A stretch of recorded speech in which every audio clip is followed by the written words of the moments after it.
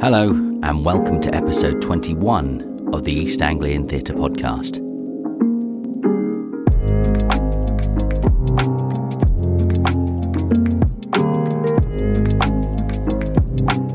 Well, it's a warm welcome from me as we all weigh up whether to put on our heating or wear a fourth layer of clothing. Frozen we may all be, but the world of theatre is properly beginning to thaw as we head towards the autumn-winter season and that warm embrace offered by Panto and Halloween.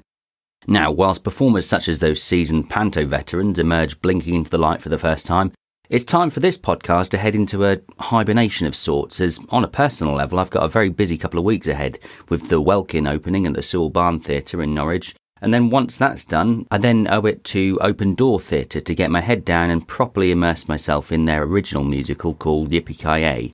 So this will be the last episode in this series. Quite when I'll be back, I'm not sure, but I can still irritate you on social media in the meantime, of course. Now, what kind of intro is that? I forgot my manners. Hi everyone, my name is Ray Tempesta and I am your host.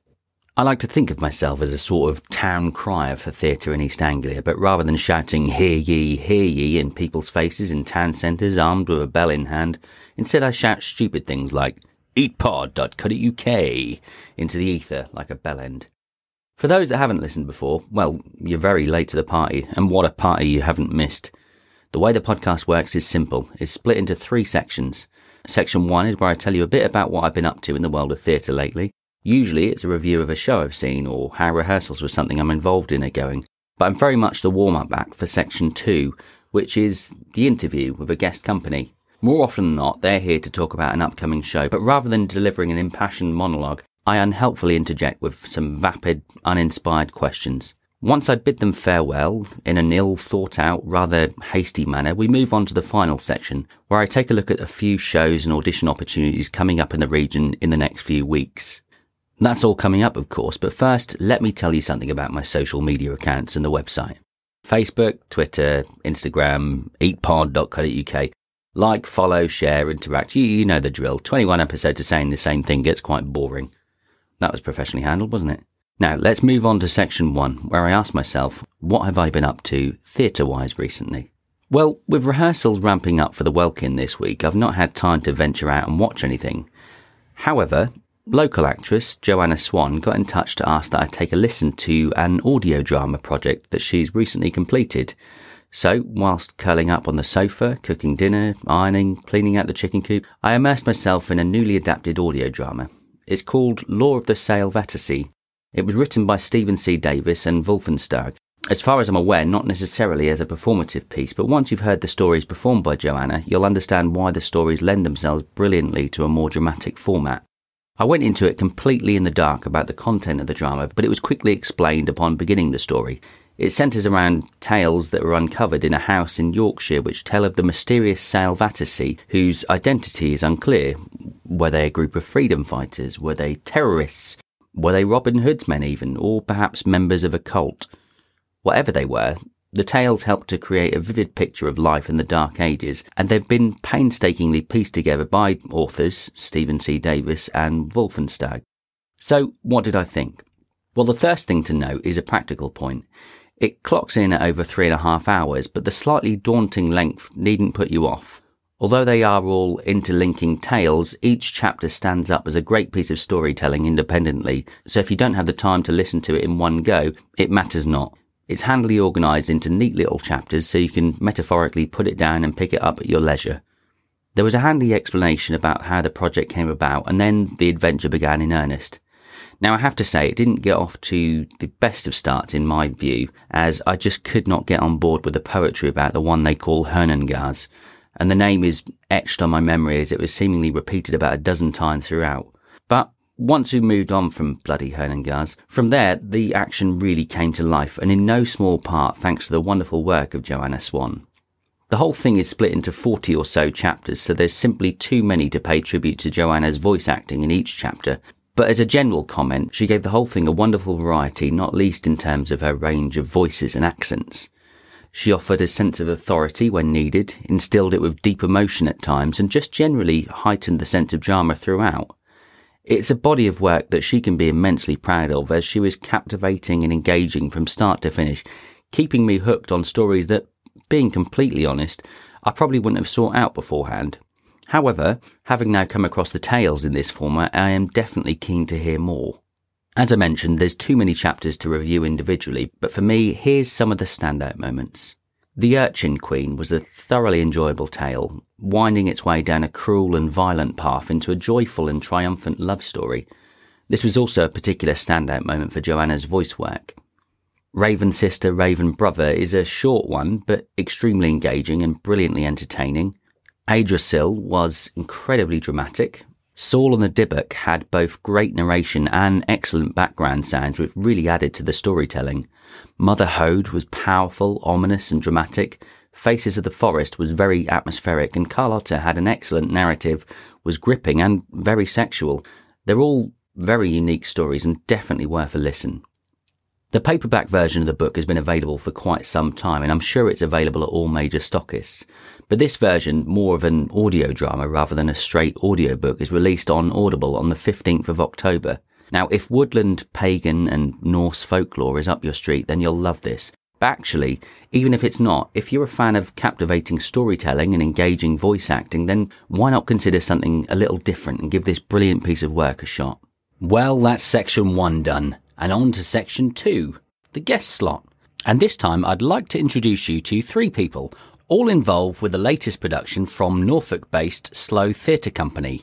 Their names are Danny O'Hara, Stephen Keyworth and Vanessa Macaulay, and they're all integral parts of Slow Theatre's upcoming show, Haunted Deepdale, The Ghost Hunter's Mark. They're here with me now, so without further ado, which is a shame because I do so enjoy and I do, here is an interview with Slow Theatre.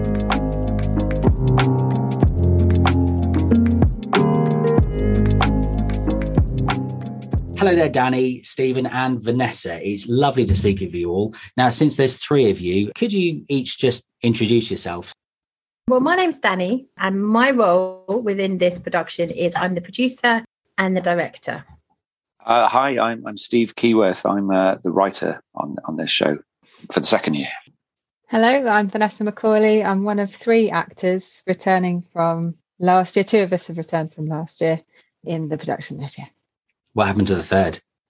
Who knew? We've got new blood.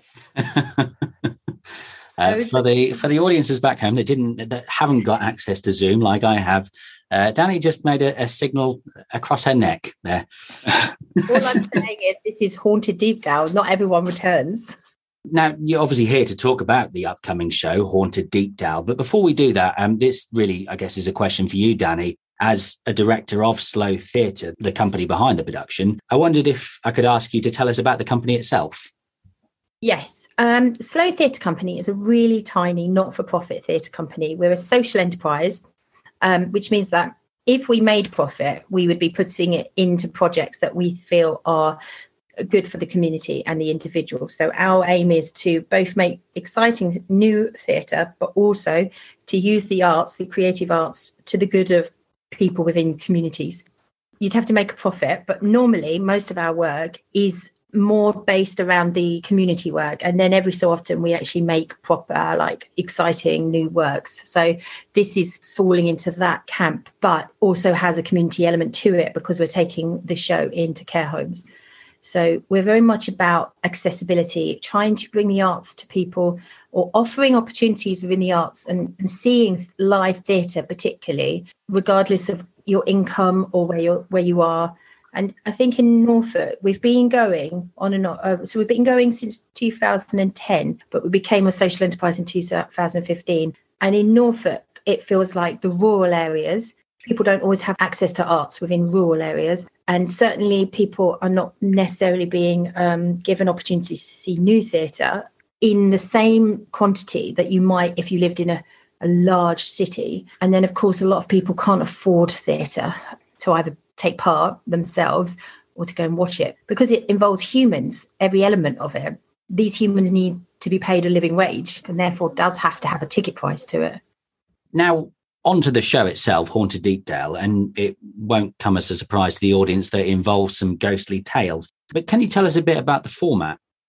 So last year, Haunted Deepdale, The Wild Ride, was our first attempt at outside October theatre up on the North Norfolk coast. And I love making theatre in unusual space, because the unusual space often sort of sings to me. It jumps up at me when I'm around it, and I feel like, oh, this is a space. Oh wow, this has got a magic to it. And when you're on the North Norfolk coast in this orchard, it does feel so, oh God, it's almost like you've got the job done before you've even turned up. It's all there. And so I try to lean into that. So Haunted Deepdale's back again this year. We're up at Burnham Deepdale in the orchard of Deepdale Camping, and it's outside and it has an immersive and promenade element to it, which means that people will come inside the space and see a set, and they will also move within the show. So they are very much part of the show, but they aren't picked on, or they're not scared. They're not jumped out at. There's nobody hiding between a tree. It's not a scare acting piece. It's a theatrical event. So it's based around the, good writing and scenes and character. But of course, the stories are based on myths and legends of Norfolk, and that might be a bit spooky at times. Mm. And I guess this is really obviously a question for you, Stephen. Now, it's probably a daft question, really, but is immersive theatre something you enjoy writing for, at least compared to a more traditional theatre format? Yeah, I have previous in this area as well. I worked on a project called 5065 Lift for a couple of years, which was a portable elevator, 2 metre square. It used to be in the Oxo Tower in London, and it went on Brighton Beach, and it went in the Pleasance Courtyard in Edinburgh, and it was like 12 people or less than that if the cast was larger, in a very tiny space getting theatre. And it was a wonderful thing to write for, and it was very much then about story and character, and there's no space to be sort of boring there.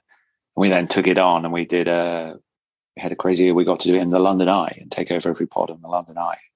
So and before that, I've sort of worked in a warehouse in Exeter in a theatre project capacity, not as a summer job. So I really enjoy those spaces where you can get kind of close to the audience, and also, some kind of set is created for you. There are companies like Punch Drunk who have kind of made a whole career out of immersive promenade theatre. It's very.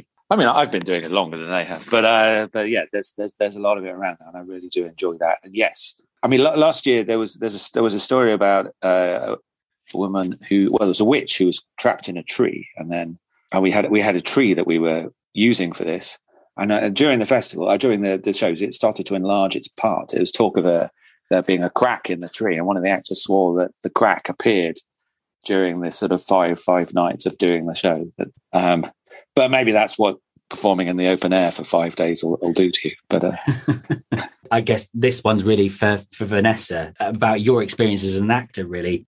I'm sort of interested in your experience of immersive theatre. As an actor myself, I've always kind of shied away from immersive theatre, as I've got the feeling that when you remove the stage and introduce an element of audience interaction, certainly on a close level, I think I'd lose all my confidence. But how do you find it? Yeah, I think it's not for everybody, is it? But I love it. I love any opportunity to break the fourth wall. And I think getting, especially in this setting, getting the closeness that you get with the audience, it's an immediate reaction. Something I don't always enjoy about theatre is you can't always see them when the lights are on and you're on stage. You don't know how it's being received. But in a setting like this, you're up close and personal, and, you're getting a feel for it. Everybody's enjoying the atmosphere at the same time. And for me as a performer, I find it such a buzz. I love it. Some of the plays I've been in, I don't think I'd like to see the audience's reaction to it. There is that. This is a family-friendly show, so it's brilliant. There's all ages in the audience. We got a real mix of people last year, and hopefully we've changed the format even more. That I think will attract hopefully lots of different ages, and can't wait. Yeah, speaking of last year's show, obviously that one was called the Wild Ride. This year's one is the Ghost Hunter's Mark. How do they vary from each other? Well, we were looking for, I guess last year when we found the Wild Ride, we were looking for a central story or a central kind of image. And there was this idea of the Wild Ride, which is this kind of endless parade of kind of spectres and monsters and Black Shook. You've got to get Black Shook in there somewhere. Yeah, that kind of tied it together last year. And this year it's the Ghost Hunter's Mark. And it's a lot about around a particular church, where I read about various various stories connected to this church in Yarmouth. I'm going to reveal it's in Yarmouth. Yeah, that's glorious. It's many colourful, glorious stories around this place. So I look for stories. It's good to have something. Like as I say, last year it was that image of the wild ride, and this year it's a kind of a sort of more of a physical place that ties it all together. And we look as well for I look for 3 stories that are sort of different, like different experiences and different kind of slightly different sort of genres, and because you got to surprise the audience in any way you can, I think. And you mentioned about Deepdale Camping as the venue. What is it about that venue that you feel sort of gives rise to such immersive experience such as this? I mean, it has a nice ring to it, Haunted Deepdale, but perhaps over in that part of the county, most people tend to favour Wells, for instance. Although I guess Haunted Wells probably suggests something else. Controversial. Well, I guess because I think of Burnham Deepdale as a nice place to pass through. Well, let's stop. Not anymore. Keep digging there, Ray. The thing is with Deepdale Camping, there's this really large farm, and over the last, I think, decade, but possibly longer, it's been moving towards being less about the farm. Well, I'm not the expert on Deepdale, so I'm going to say something wrong here, but the way I found out about Deepdale Camping was I actually booked into one of the bunkhouses about 15 years ago. And I was out walking with a friend and we stayed over, and it happened to be a Sunday, and everybody got together, and the owners had a jacket potato event where they would just bring anyone who was at the campsite jacket potatoes in the sort of the common room, and everybody got together for a jacket potato and a drink and a chat. And I just loved that. Having lived in communities, I was just like, oh my God, what is this place, this mystical place? Because it is a distance from Norwich, so it felt like I was in another world, really. So it already etched into my heart at that point. I just thought, God, I must go there again. And when we were looking for a partner, I want to work with somebody who has the same values as we do. And Deepdale Camping and the farm, they're organic. They work, they really believe in the outside and being environmentally friendly and working with the land and not against the land. And so they were actually one of my natural partners that we approached with, like, my fingers crossed behind my back going, oh, I wonder if we could do something with them, because I've always felt that they were a great organisation. And Jason, who is the owner now, the manager, he just really came on board and was really excited about it. In fact, he wanted to grow it really quick. And he loves bringing the theatre and live performance to that area. Now, the interesting thing is, it's an absolute treat to get there. Vanessa lives up the road. So for her, this is all normal environment, and one of the other actors lives not far away as well. So for them, they're not going to appreciate me saying, oh my God, we finally made it here, and isn't it great up here? Because for them, this is their normal. But I really love that part of the county, and it feels very different to the Broads, to the east. It feels really different. And having lived in Yorkshire as well, I always feel like there's a coastal Yorkshire feeling to the area, and I just think that lends itself. The environment just conjures up wind and, I don't know, a little bit more wildness in my imagination. And so having outdoor theatre in October with the ghosts, that just feels like a great place to do it all. So that is a long-winded way of saying how we ended up at Deepdale. Plus, they also said yes. So yeah, I guess that does come into it as well, availability. Yeah. Now, like all great interviewers, I did my research before speaking to you, and I noticed that ahead of Haunted Deepdale reaching the general public, you're going out on a sort of mini tour of care homes. Now, you've already touched upon it, making the group as accessible as possible. So I guess you've probably answered my own question, really, in a way. But what can you tell us about that and the thought behind it? Because not many people tend to go to care homes. No, and that is why I want to do it. I think I've got quite a strong feeling that residents in care homes get often left out of community life. And I struggle to understand myself. I'm hoping that when I get to that age, I'll have lived a good life. I'll do what I want to do. But I suppose what I think is that people who live in care homes are all different people who've all got their past, and they've got their loves and joys and history. And so they're very important parts of our communities. So what I've noticed within the arts over the last 12 or 15 years working here in Norfolk is that some people specialise in taking work into care homes. And that's brilliant. And long may they live. What I'd love to see is more companies being funded, and it does come down to a mindset and a funding issue, to say, if I'm coming to Norfolk with a tour, how do I also take that to residents who can't make it into the theatre? And when I've rung up these care homes, they are biting my hand off. And so, especially after the pandemic, I just wish we had a bridge between any touring company, like, who said, yeah, I'm in Norfolk for 1 day, 5 days, 2 weeks, 5 weeks. And what element will we take into care homes? Because we're not taking the whole show, we're adapting it. There's going to be a cup of tea, there's time for chat. We want to hear their thoughts. We're going to, it could feel like a very different event. But the important thing is that they don't miss out just because they can't get out to an outside venue. So there's part of me that really would love to see this being a very normalized activity with any tour. But of course, most companies, mine included, there's incredibly difficult to fund that. For this one, we've got some funding. We haven't got full funding, but we did get some funding from North Norfolk District Council. So if there is a care home listening or a day centre, we've still got some places for a week in October for us to pop in, and it is largely funded. Oh, fantastic. Does it present a sort of an R&D opportunity before you actually go into live to the public, getting feedback? Well, Ray, now that's an interest. This is what artists need to think about. It's not look at it as an extra, but look at it as how can we incorporate that? And I feel for my actors, this is a golden opportunity for them to have both a very different setting. So by the time they've finished their 2 weeks with us, they've done outdoor, hopefully large crowds. Let's hope for that. But also they might have done a one-to-one with a resident in bed. That's a really different form of acting. That's a different type of storytelling. It's a really different type of experience. So you do get to really practice and try out different parts of your toolbox. And yeah, why not let that be part of your rehearsal period? Absolutely. I think I will add that this show lends itself well for that, because it's essentially 2 to 3 big long monologues. And therefore, these are long stories. So by the time these actors have done 16 care homes over 4 days, that monologue is going to be in their brain and ready to go.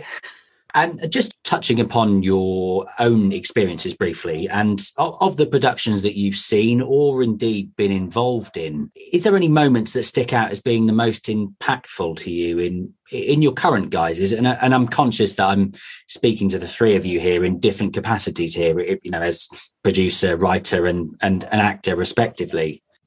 Yeah, I'll start. When I say about enjoying immersive theatre, I've also been to see a lot of shows that involve that, and the one that sticks out most recently, I suppose, most vividly, was at the Bridge Theatre in London. Nicholas Hintner directed Midsummer Night's Dream. Okay, he does a run of shows at the Bridge, and that was sort of one of my first tastes of immersive theatre, where the actors sort of walk amongst the audience and you're on the same level. It was akin to Groundlings in the Globe. So that's something, when I saw that, I knew that that's something I wanted to perform in as well, where you're, like I say, directly interacting with the audience, and you almost adapt your performance to their reactions and to the mood that's there. You can be a bit more in tune with it. So yeah, if that answers your question. It absolutely does answer the question. Well, I guess, when I was doing the 5065 lift, I really enjoyed being able to see audience reaction up close, this isn't necessarily going to happen in this one, but I had audience members cry. We had all sorts of things happen in such an intimate space. More recently, I've been work with improv groups in Norwich, and I do enjoy that as an interactive kind of theatre experience. Actually, just sort of looking at the Madam Market or other venues of being able to see the audience's reaction and do more of this or less of this, or kind of really incorporate their suggestions and sort of, which takes you somewhere that no one was expecting. So has that had an impact on future writing? Are you working on anything currently now that you've taken your most recent experiences into your future writing?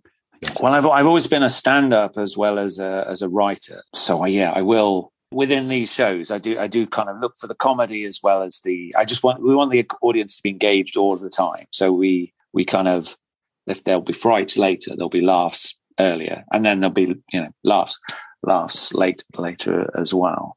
So that's always been my background, the performing and the writing. And it does give you a kind of an ear for kind of what works in terms of sort of dialogue. Yeah, we should really add in here that although these stories are quite spooky at times and they're both based on Norfolk ghosts and legends, Steve is such a funny writer. And I'm still chuckling about one of the stories because I just found it so funny that when I think of it, I'm just chuckling. And certainly last year we had a lot of laughter as alongside the moments. Yeah, I wrote one of these stories last year after we did the show, and I sort of came back to it in the summer, and I was like, this is good. This is quite funny. It's pretty funny, and I very much enjoyed watching the sort of read through with the actors the other day. As a theatre maker, actually, what really, really affects me is often non scripted pieces. It might be an experience in the woods, or it might be a sound installation or a dance. And at Latitude, where I know I can get a lot of arts in a short period of time, and they stimulate me, and clown and street entertainment and circus, they really stimulate my emotional responses. And I bring that into my shows because I'm really dyslexic. So the words for me are not the first thing that hit me, which can be quite complicated when you're directing a wordy piece, but I respond to it in a non-verbal way first. So how someone in the audience feels and what they might see is really important to me. Didn't answer the question properly, but that'll do. Here's one you might not be able to answer as well. What about your first memories of theatre? What had the most meaningful impact on you? I only answered this myself recently because I went to a holiday camp for the first time in years, and it was watching the Bluecoats entertain with song and dance and bums and waves and stuff. And I realised that's where I met theatre, because we didn't go to theatre, and I never went to see a play. And so I couldn't quite work out why I've always wanted to work in theatre, because by 16 I was already working in theatre front of house. So I know where it was. It was whenever we went to a holiday camp and the red coats or the blue coats came on, and I just thought, yeah, I want a bit of that. That looks amazing. I saw the Nottingham Playhouse. I come from Nottingham, so yeah, good stuff came there. And there was a version of Robin Hood, not the panto, just a telling of Robin Hood. I guess there's always versions of Robin Hood in Nottingham. But I remember as a kid being brought onto the stage to be part of the river, I guess, where Little John has to cross and they have to have the fight. But we were all up on the stage kind of waving and being the river. And I don't remember much about the show at all, apart from that kind of being up there and being part of it. And then there's a big gap, and I saw Mark Rylance being Hamlet when I was doing my A-levels, and he's hilarious as well as heartbreaking. A lot more jokes in Hamlet than you realise. For me, I was very lucky. My mum was always really keen to take me to shows. I remember going to see Philip Schofield in Dr. Dolittle when I was really tiny. That left a lasting impression. And then there's something in my memory. There was a place, I come from Wokingham near Reading, and there was a fantastic art centre called South Hill Park in Bracknell. And I know we went there. I went to see Panto there and all sorts. And there was a show, something like Marvelous Melodies musical mystery tour. You know, it was a really wacky show, but loads of music used in it. I remember there were puppets, really small cast, but a really big show. And it's just, yeah, that left a lasting impression. It was amazing. They did some really quirky things there. So I was very lucky to see that from a young age. I can tell. I mean, you can see the sort of the enthusiasm bursting out of you there. Yeah, nice memories. Yeah. And what's coming up next for Slow Theatre after Haunted Deep Gull? Is there any immediate plans? Well, I'm just putting 2 funding bids in. So there is the possibility that we could have 2 projects going. One that would be an arts-related project with nurses and doctors in the local NHS, because the NHS is 75 years old next year. So it's a very big wellbeing project that has an arts installation at the end of it. And the other one is an online exchange between artists and theatre makers and writers here in this country, and then people from around the globe. But that has we run one in 2020, and all of those videos are online. And the idea there is, how do you, if you want to exchange with somebody around the world, how do you create theatre or writing with somebody you've never met and you don't have the money to go and find them? And could you do it all online, and actually could it inspire something? Because climate is really important in that project. And so look out for that. But that has been that has not had funding twice now, so this is my third time trying the Arts Council. Third time lucky. And I've got to say, when you get rejected twice, I had a real yay, let's go again, whereas the first time rejection was really disappointing. So we'll see what happens. Just finally, back to the sort of promo stuff about Haunted Deepdale. When is the show on?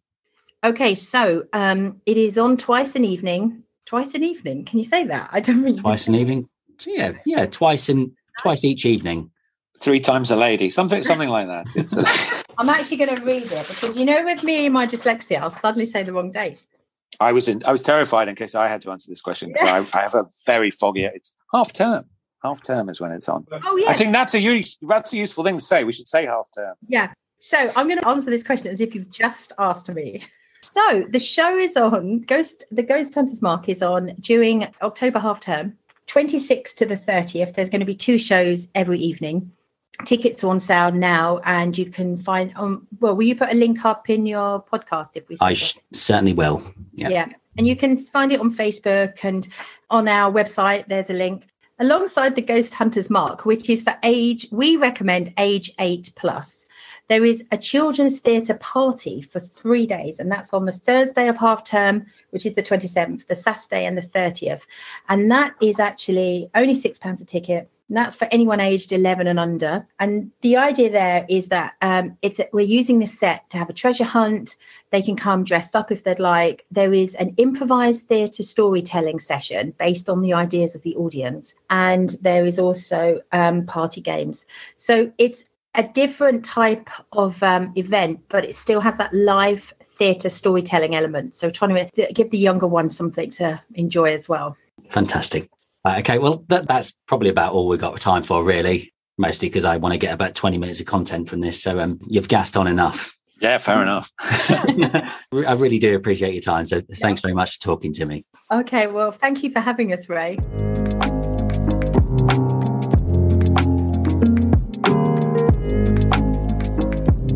So there we have it. That was Slow Theatre Company. As they mentioned, you can watch them in action from the 26th to the 30th of October at Deepdale Camping and Rooms in wherever that is, like West Norfolk. Now, what else is coming up in the region in the next few weeks? Well, I'll start with Rackheath Players, the long-standing group based, funnily enough, in Rackheath near Norwich. They're putting on a production called Dracula, the Bloody Truth from the 19th to the 22nd of October at their regular haunt. See what I did there? Rackheath Village Hall. It's a silly, fast-paced, family-friendly and faithful-ish adaptation of the novel by Bram Stoker, performed by 6 actors who between them play 40 characters, just in time for Halloween, of course. Now, I don't just say this because I was part of the group once upon a time, but you can genuinely always rely on Rackheath Players to produce high-quality theatre, and it's a lovely little venue too, so do go along if you can. On the other side of Norfolk, Downham Amateur Dramatic Society are also gearing up for a Halloween-themed production. They'll be performing the Addams Family musical comedy from the 20th to the 23rd of October, including matinee performances on the Saturday and Sunday at Downham Market Town Hall. Back down in the south of the county, Harleston Players will be performing My Family and Other Animals for 6 nights between the 21st and 29th of October. For those that don't know the story, it's based on the memoirs of Gerald Dorrell and his wonderfully eccentric family as they start a new life in Corfu in the 1930s. The play has been adapted from the book of the same name, and all performances are at Archbishop Sancroft High School. And finally, on the Suffolk-Cambridgeshire border, the youth group of Centre Stage Company in Haverhill will be performing the classic musical Bugsy Malone from the 18th to the 22nd of October, and they'll be performing at the wonderful Haverhill Arts Centre. As usual, I'll post links to all the shows mentioned throughout the week on my social media pages. If you'd like to get in touch to let me know about any upcoming shows that you'd like me to give a shout out to on social media, or if you'd like to feature on a future episode once normal service resumes, do get in touch. And that, my friends, wraps things up. We'll call that the end of the first series. So join me again after an indeterminate period of time for the start of the second series of the East Anglian Theatre podcast. Until then, take care of yourselves and go watch some theatre. Bye.